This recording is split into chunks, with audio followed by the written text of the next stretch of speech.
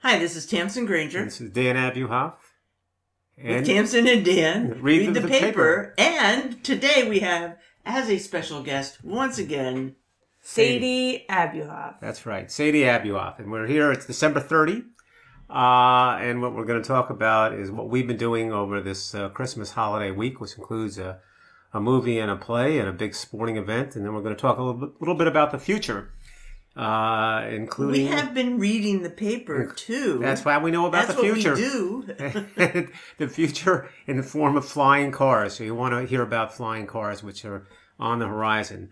But first, we want to talk a little bit about Japanese Christmas, because it's a little bit different in Japan. Well, we're still, hanging over from our celebration of Christmas. We're hanging on and hanging over. Yeah. I mean, we could do what everybody else is doing and sum up the year. No, we're not doing that. But that for me has gotten a little bit tiresome. Let's talk about Japan. Japan. Wall Street Journal article this weekend. Finger licking festive. And it describes the Japanese celebration of Christmas. The Japanese may have hit upon the ultimate holiday menu, reads the headline. Fried chicken and a strawberry shortcake with champagne, of course. Of course. What a way to kick off the new year. And there's a slogan in Japan: if it's Christmas, it must be Kentucky. Is that really? Yeah. Apparently Kentucky Fried Chicken came to Japan in 1970. And one of their early campaigns was a combination of KFC and a bottle of wine. Really? Around Christmas time.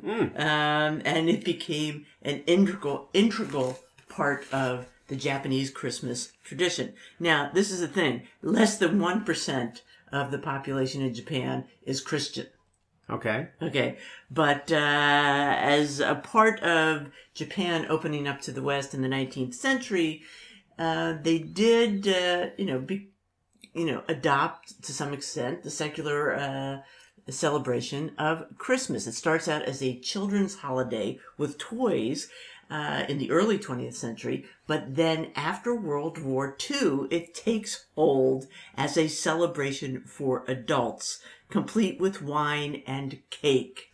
And actually, when the writer of this article, Gabriella Gershenson, asks a Japanese friend about Christmas, what people do in Japan, she asks a friend, and her friend explains, yes, on Christmas, they do feast on fried chicken with champagne and Christmas cake, usually strawberry shortcake. Then your boyfriend takes you to a love hotel. Okay, well, I think that's self-explanatory. It's kind of a Valentine's Day. Yes, it is. In it's Japan. Very romantic, yeah. So that's kind of funny. And so they do indeed eat Kentucky Fried Chicken. Well, or, DIY, make your own fried chicken. Well, perhaps that's a little better. And the Wall Street Journal gives a recipe for Japanese fried chicken and Japanese strawberry shortcake, made with a very light combination of cake flour and cornstarch. Yes, well, now that you mention it, as it happens, we were in a hotel on Christmas Day because we decided to see a play. We saw a network, and we all, this was the 25th, and we went to the play, and we stayed in a hotel that night. And it probably is worth remarking, and this is all three of us, had the experience of walking to the play from the hotel, which is from the east side, a little bit to the west, in the 40s, through a mob, through a group of a large number of people of the size I've never encountered before in New York. Well, it was a little scary. It was very scary. If we had thought about it for 5 minutes, we would have realized. In fact, Sadie said, started our walk down Madison, and I said, no. Let's walk down Fifth Avenue and see the sights. But quite apart from our choices, which weren't the greatest, and we have been in crowds before. We were experienced crowd people.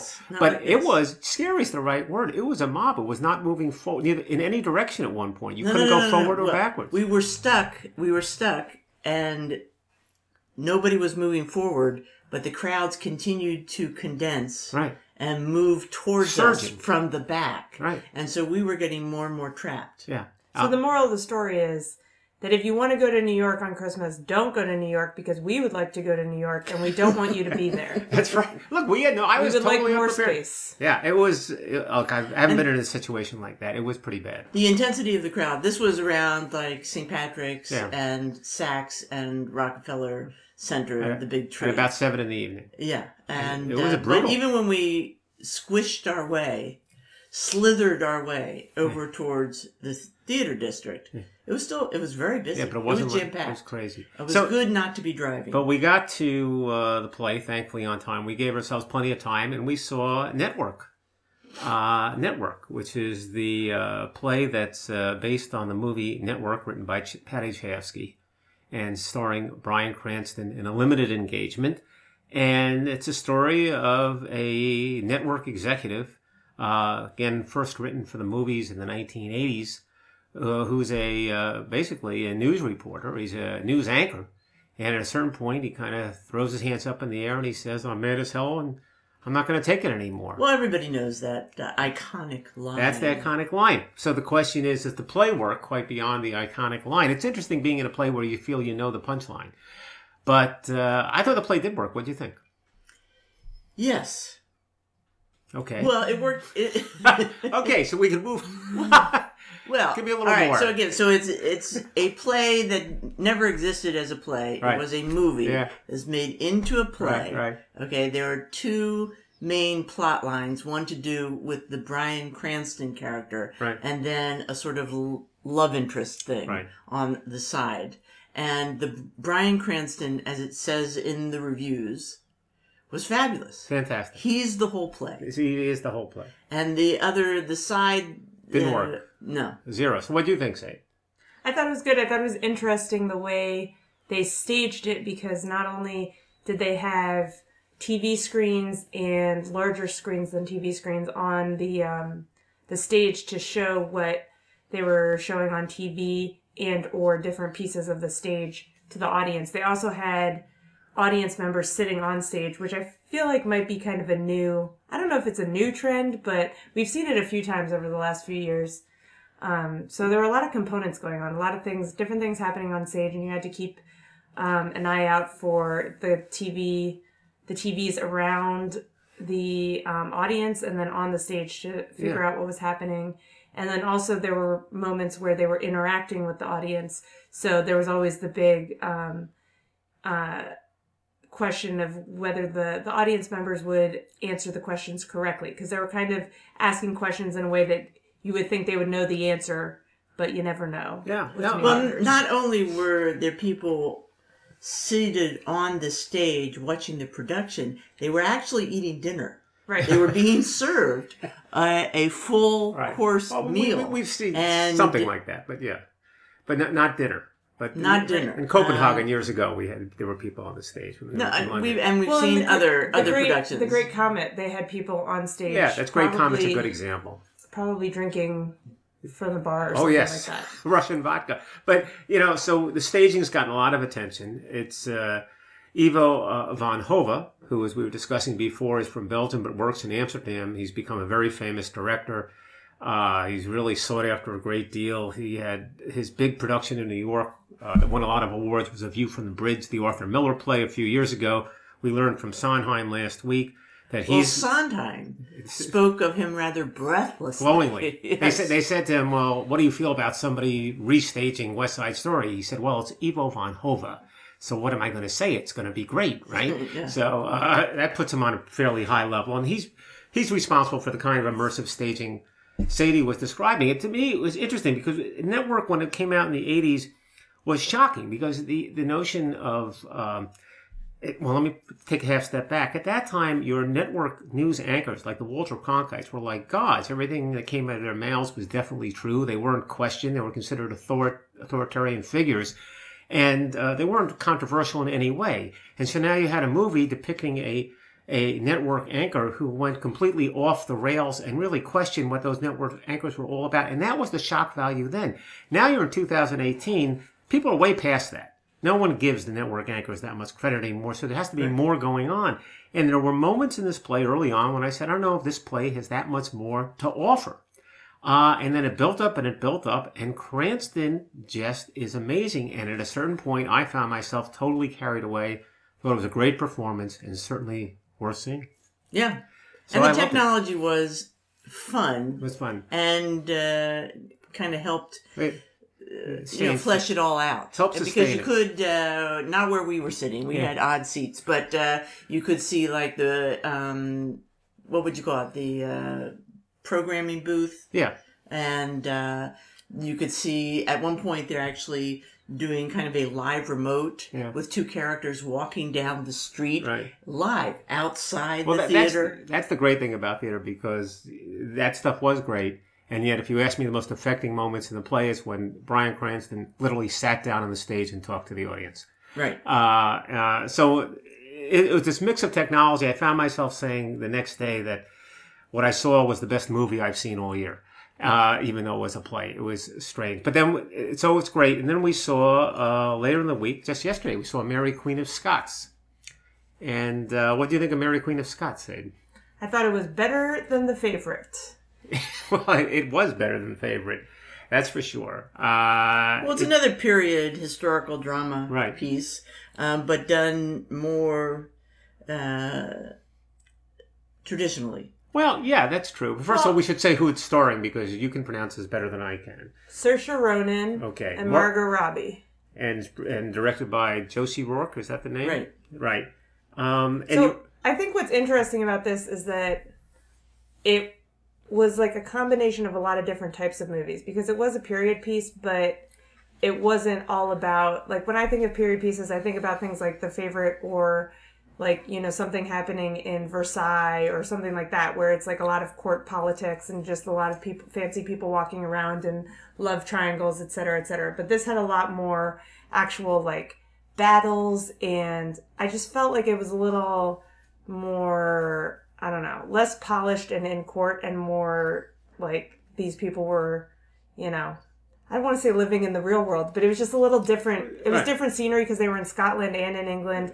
And the queens were actually, instead of being in fancy coaches, they were riding in front on a horse, leading their men into battle. So it was like a slightly, since I guess it was a little more toward the medieval time period, it was a little more, I don't know.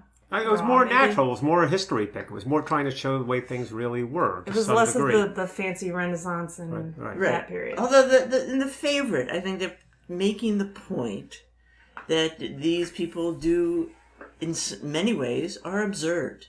Oh, yes. They were doing absurd things. I understand and so, whereas The Favorite does that in a very kind of outward fashion, this, we're supposed to look at a more historical presentation and understand it's all crazy. These people deciding they're crazy religious fanatics. That God has given them the right to be queen over everything. Right. And we're supposed to understand that's absurd. It's that, but it's also the whole charade of you have the women leading the countries, but they're really just at the mercy of what their council is telling them, and whoever in their council is the most persuasive or has developed the best relationship with them. And so it's really, they're kind of like a puppet of a lot of the senior men that they're dealing with. That may be realistic and historically accurate. Yeah. I suspect it At might a certain point, the men decide to murder people, and they do, and the women are stuck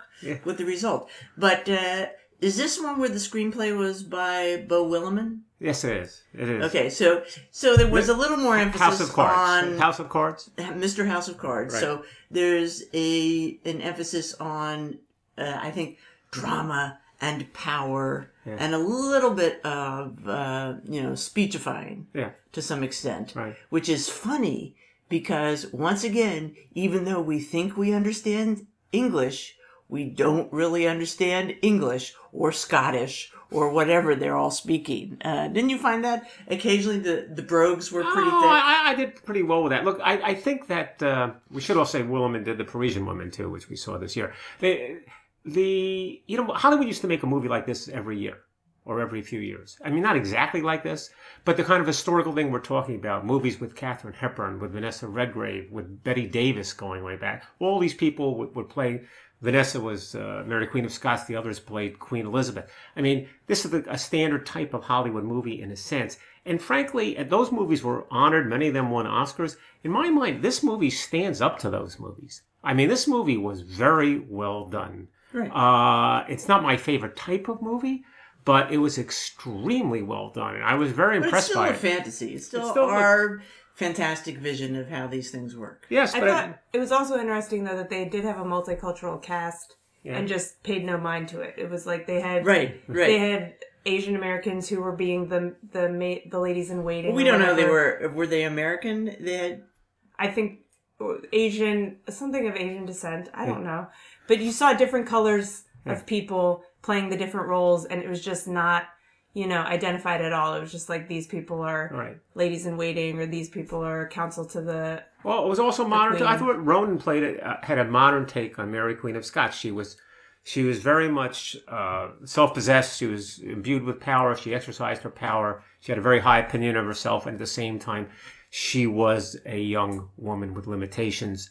And she ran it headstrong into those limitations. It was very interesting. But let's be clear. What? None of us know enough about the real history to of course not. We have the slightest idea, or whether it makes any sense. But I just think if you're from Scotland and you're married off to someone in France and you're like ruling in France and then you get sent back to Scotland, I feel like you're kind of a worldly person at that point. And you're willing to tell people what to do. And I feel like that's where she is. She's been around a few countries. She knows how to speak a few languages. So she has that perspective and she can kind of... She was very persuasive. She has the confidence to talk down to people a little bit. Well, the one thing I do know, she was married, her first marriage, she was 16. Yeah. She's widowed by the time she's 18. Yeah. Yeah, but the fact that she had been to France, had that marriage, spent 2 years in France, et cetera, that's a huge experience for someone who's a teenager. Right. So having come back to Scotland and having had that experience. So in other words, after your junior year abroad, you're perfectly prepared to be queen. Rule the world. Be queen. There's no question about it. She was royalty in France for 2 years. I think that gives her some experiences. Right. I don't think it means that she's able to rule the world. I mean, it means that she's a little bit more seasoned. We agree we recommend the movie? Yeah. Yes, absolutely. Okay. And the other thing that we did was we went to a sporting event. We went to a hockey game. We went to a Princeton hockey game against Maine at the famous Hobey Baker rink. And that was in the middle, I forget if that was Thursday or Friday night. And we get there. It's a wonderful little rink, collegiate style. Collegiate hockey is a lot of fun and interesting. And you sit right up close to the players. We had a good time. And, of course, the highlight was walking through the hallways as we headed to our seats. And what did we see, Sadie? A picture of Mom on the wall. On the wall course. Of Hobey Baker Rink. Immortalized in Hobey Baker Rink. There it is. There it is. I won't say what year it was from, but there's a picture of her on the wall with her name next to it. Exactly. I have to say it was a little bit odd because I had to be 20 when that picture was taken. I looked like I was 14. Those were the days. You look very young. There's no question. But in my jersey. How often do you get to go to a big time rink or auditorium or a stadium? As you walk in, you see your mom's photograph displayed in the hallway. I would say that's the first time that's happened. I would say that's the first time. First time, last time. It was still something. Well, have I ever seen my dad's picture anywhere? No. No. Not so much. Not as much. Keep your eyes open. You never know. All right. We had a good time with that. And Sadie's become a big hockey fan now, too. So, yeah. Well, did you say that Princeton won? Princeton did win that game. 1-0. Yes, and then they won the next night again against Maine as well. 7-3. They're going to keep playing until Maine makes it close. Yeah. Perhaps we should say that I actually did play ice hockey at Princeton. Oh, why else would your picture be there? Well, I mean, there could be a lot of reasons. Well, that's the reason. But it was there with the rest of the women's team from Tamsen, those years ago. That's right. Tamsen, a celebrated hockey player on the Princeton women's hockey team. A founding member. Founding member. Founding member. Yes. Defense. Okay, so one thing we do see in the paper this time of year is a lot of memorials. The Times, in the magazine section, has a collection of little essays about people who passed away. They have even a more in-depth listing of that, but we've covered that. Well, in any event, let me cover this quickly. Then we're going to go to our museum update. Yeah, I mean, it's worth going. It's worth buying the New York Times this weekend because they do have that whole magazine section with interesting little essays. Some of them are a little bit bleak. They're not obituaries per se, but essays about it's always an interesting section who have passed away. Well, you want to talk about the museum point that you had, and then no. All right, so let me come back to that. But anyway, we're not going to read all those essays. There was one obituary that we wanted to cover. It was just interesting, just a little odd. And it was the obituary of Audrey Geisel. Audrey Geisel was the widow of Dr. Seuss. Some people know Dr. Seuss's real name was Dr. Geisel. Theodore, wasn't it? Yes, Theodore Geisel. And it's kind of an interesting story, and I don't want to dwell on it because it's almost odd, and I don't want to invest too much in any part of it. They do mention in the obituary that it's a little bit of an odd story in that Audrey Geisel was married to another doctor, and her and her husband and the Geisel couple, who were a little bit older, met each other, and she became very much attached to Dr. Geisel, and he responded to her. And there was some unpleasantness in that. In fact, Dr. Geisel's wife at the time ended up committing suicide, and then Audrey Geisel married Theodore. Audrey married Theodore Geisel, and they got married. So there was a little bit of an issue there. But what's interesting, and what's almost hard to explain, is that once they married, Audrey had two daughters. And two young daughters, I think 9 and 11, and she immediately sent them to boarding school.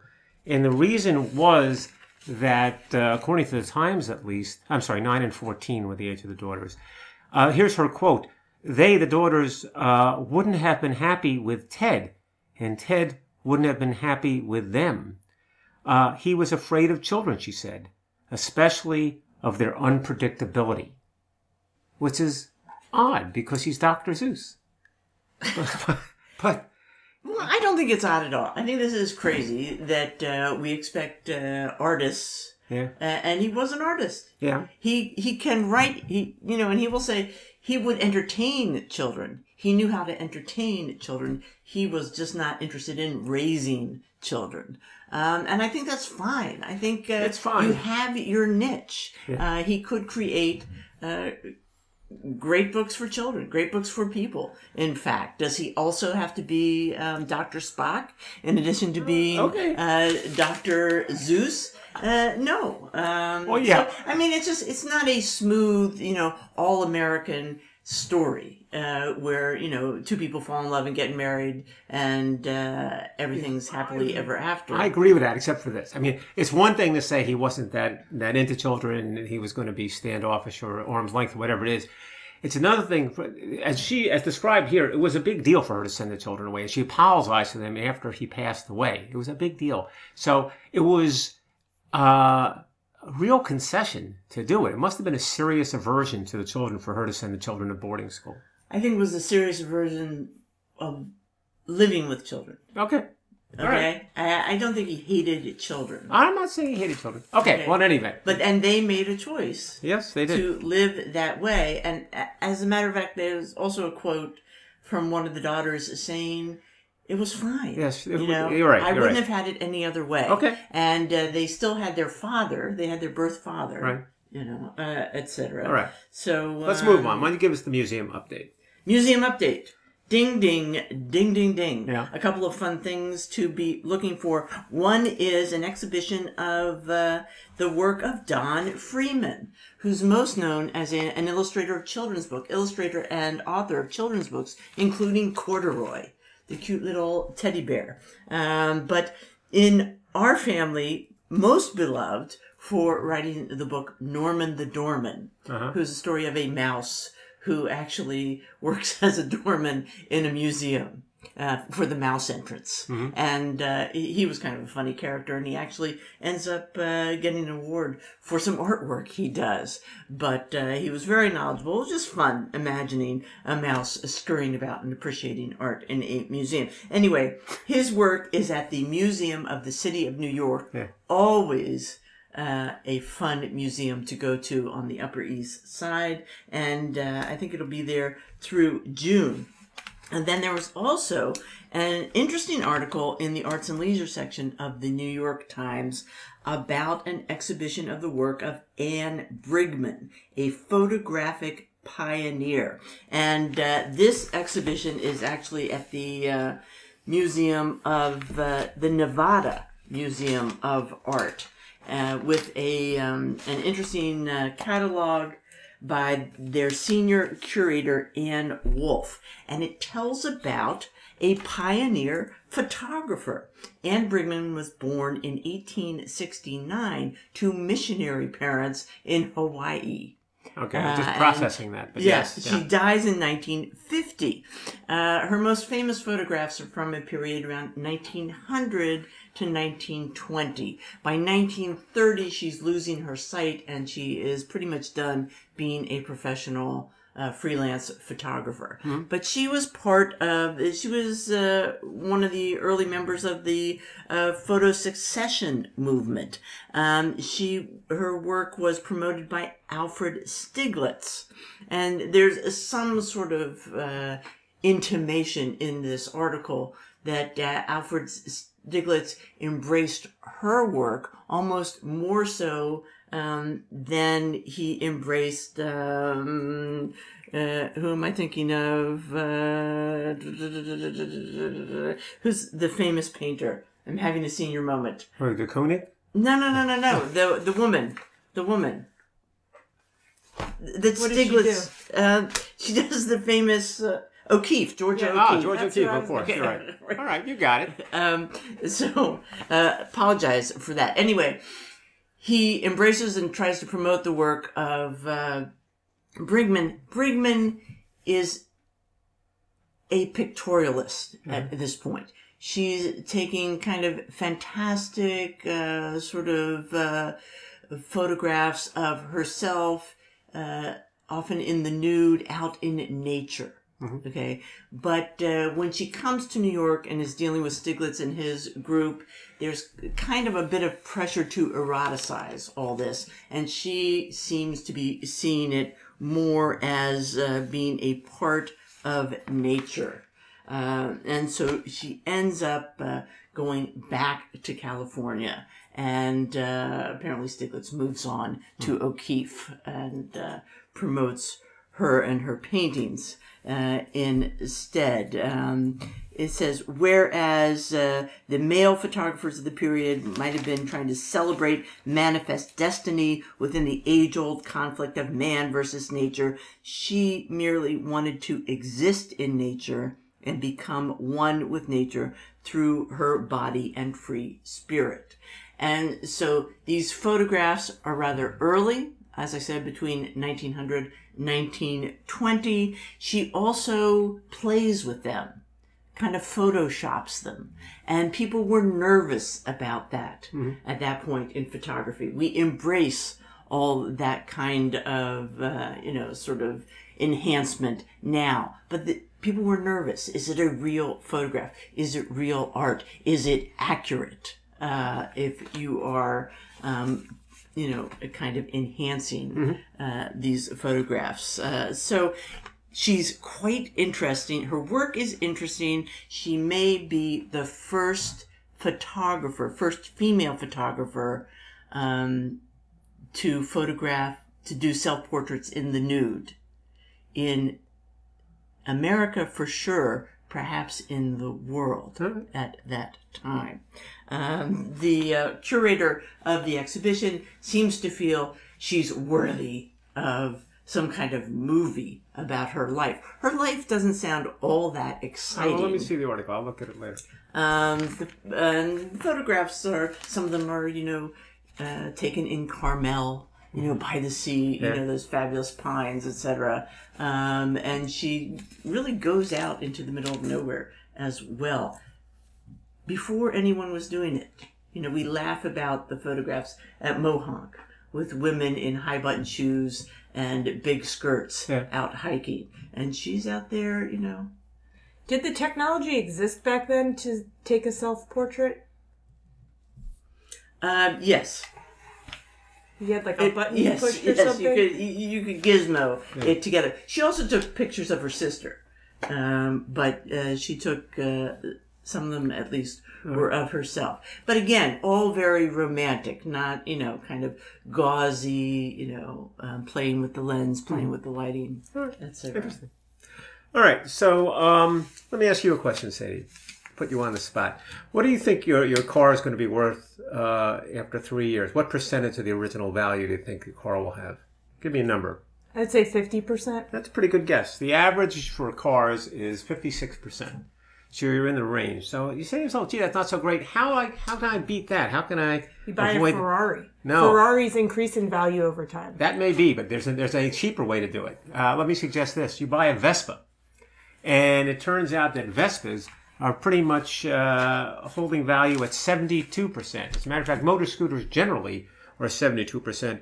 Vespas, the right model, is 79% at the end of 3 years. Vespas hold their value. Apparently, Vespas have continued to be, highly valuable and highly desired by people who want motor scooters. And they're trying to explain why. Why is that? You know why they don't I know you have a theory. Because everyone we know with a Vespa doesn't ride it. They're happy to have the Vespa.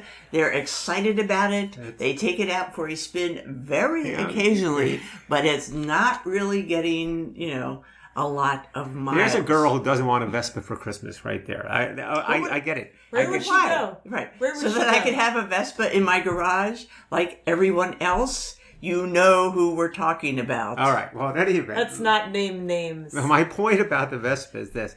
They try to explain why it holds its value so greatly, even better than other motor scooters. And the answer from a person named Chelsea Lammers, who's the founder of Moto Richmond, which sells these kind of things, is simple. It doesn't have any competition. It's a luxury brand without any competition. Is this we're just talking about the U.S.? Yes, we're talking about the U.S. I was going to say, in Italy. It's still huge in Italy. But in any event, even in the U.S., in a sense, it does have competition. There are other brands. There's something made by Yamaha, the Vino 50. Honda makes something called the Metropolitan. But they don't really seem to compete with Vespa. Vespa is a step above in a way that there's no car that singularly is the luxury brand. Vespa is, and there's a bunch of reasons for it, but it's pretty much the way it's made. There are no plastic parts. It's a unibody. It's made entirely of metal. It's held to a very different standard. It's a very different thing, and these things stay on the road. So much so that they say you can buy a new motor scooter, Chinese, for $2,000.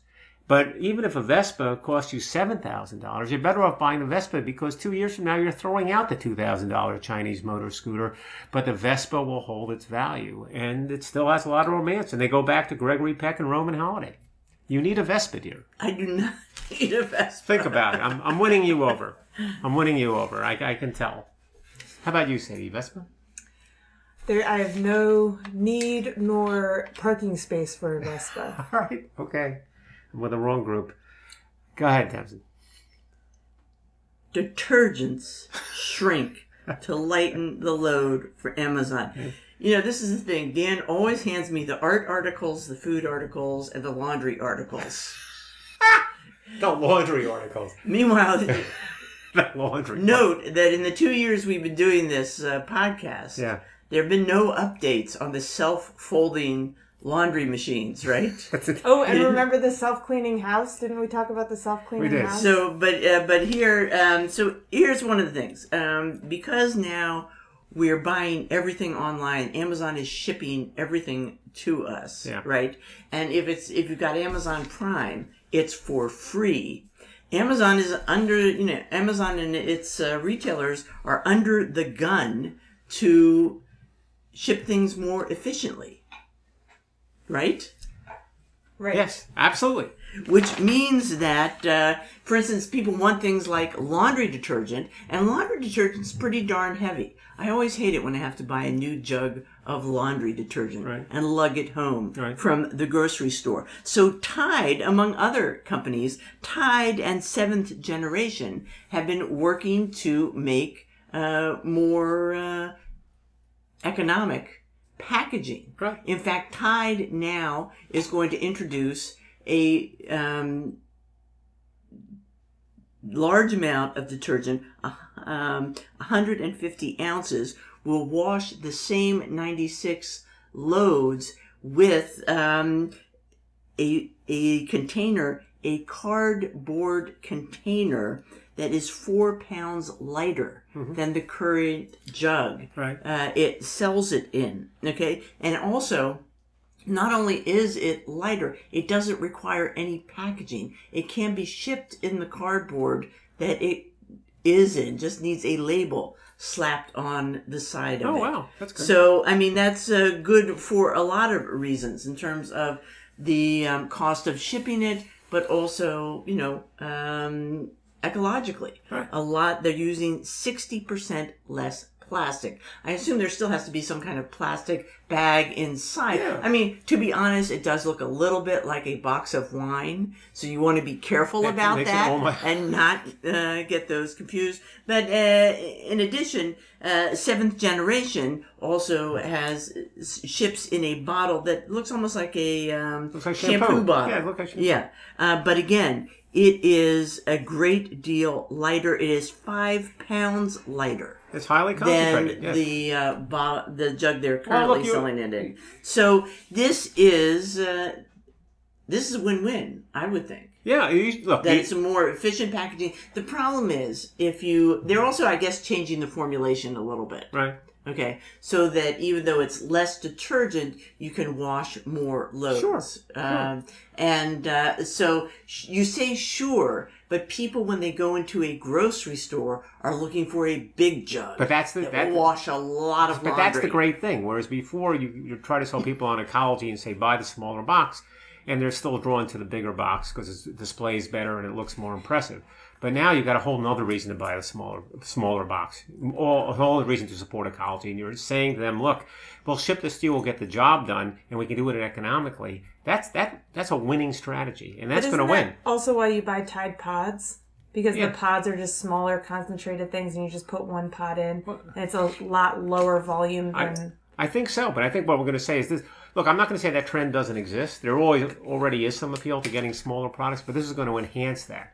A lot of products are going to get smaller just because they're going to be designed to be shipped, not to be seen at the consumer market. But I think, again, it's the idea of the bricks and mortar store. Yeah. There are certain things that sell you in person. Right. There are other things that may sell you in theory online. And you're perfectly willing to buy into that if you're not seeing it, if you're not walking down it makes the aisle. Perfect sense. It's the future, dear. It's the future. The future is here. Yeah, so speaking of the future is here, and we're going to end with this story, but this is mind-boggling to me. Maybe you guys were all into this, you knew all about it.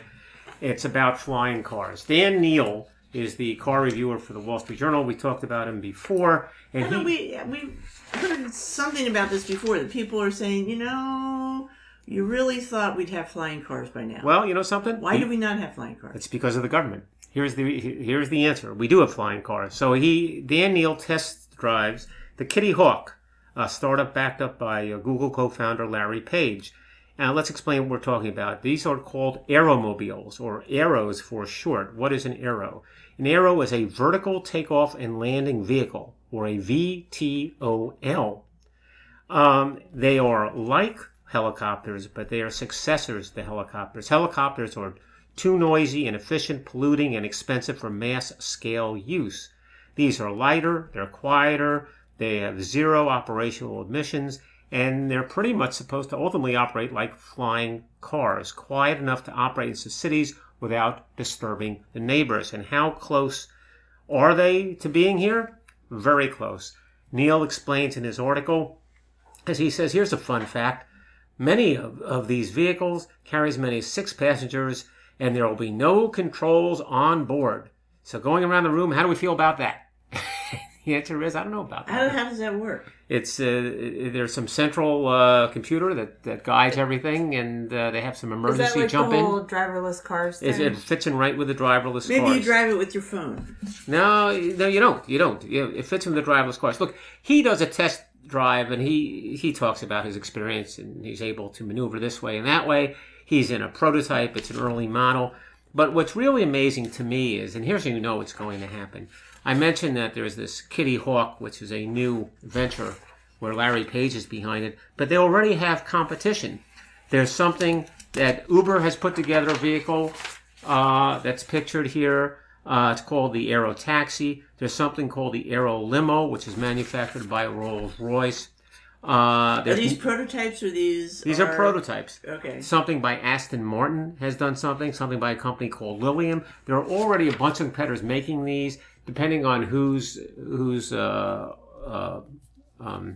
write-up you're reading, they're going to be available in 3 years or 5 years or 7 years, and they're going to be on the market.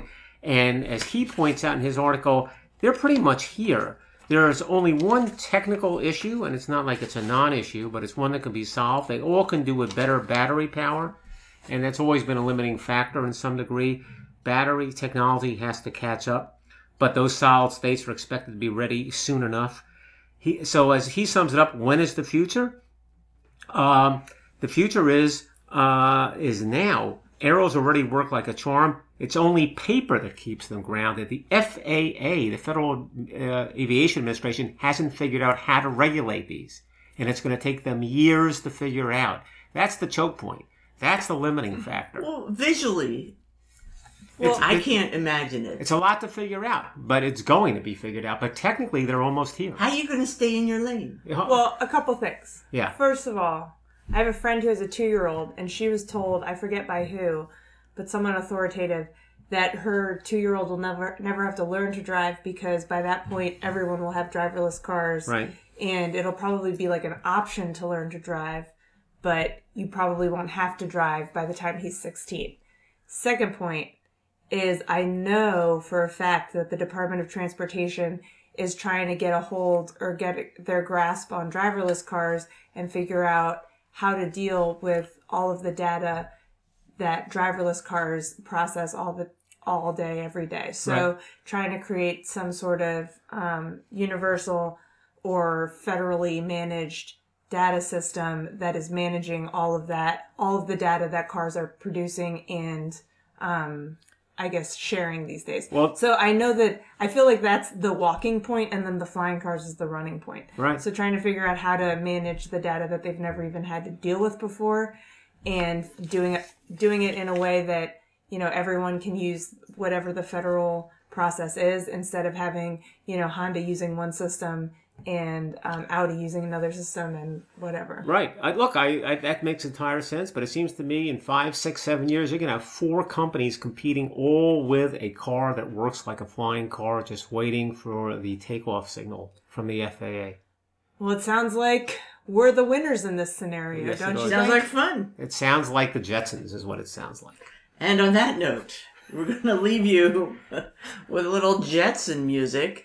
And Happy New Year to everyone. Yes. Happy New Year. Happy New Year. From Tamsen and Dan. reading the newspaper. We'll see you again next year. Thanks.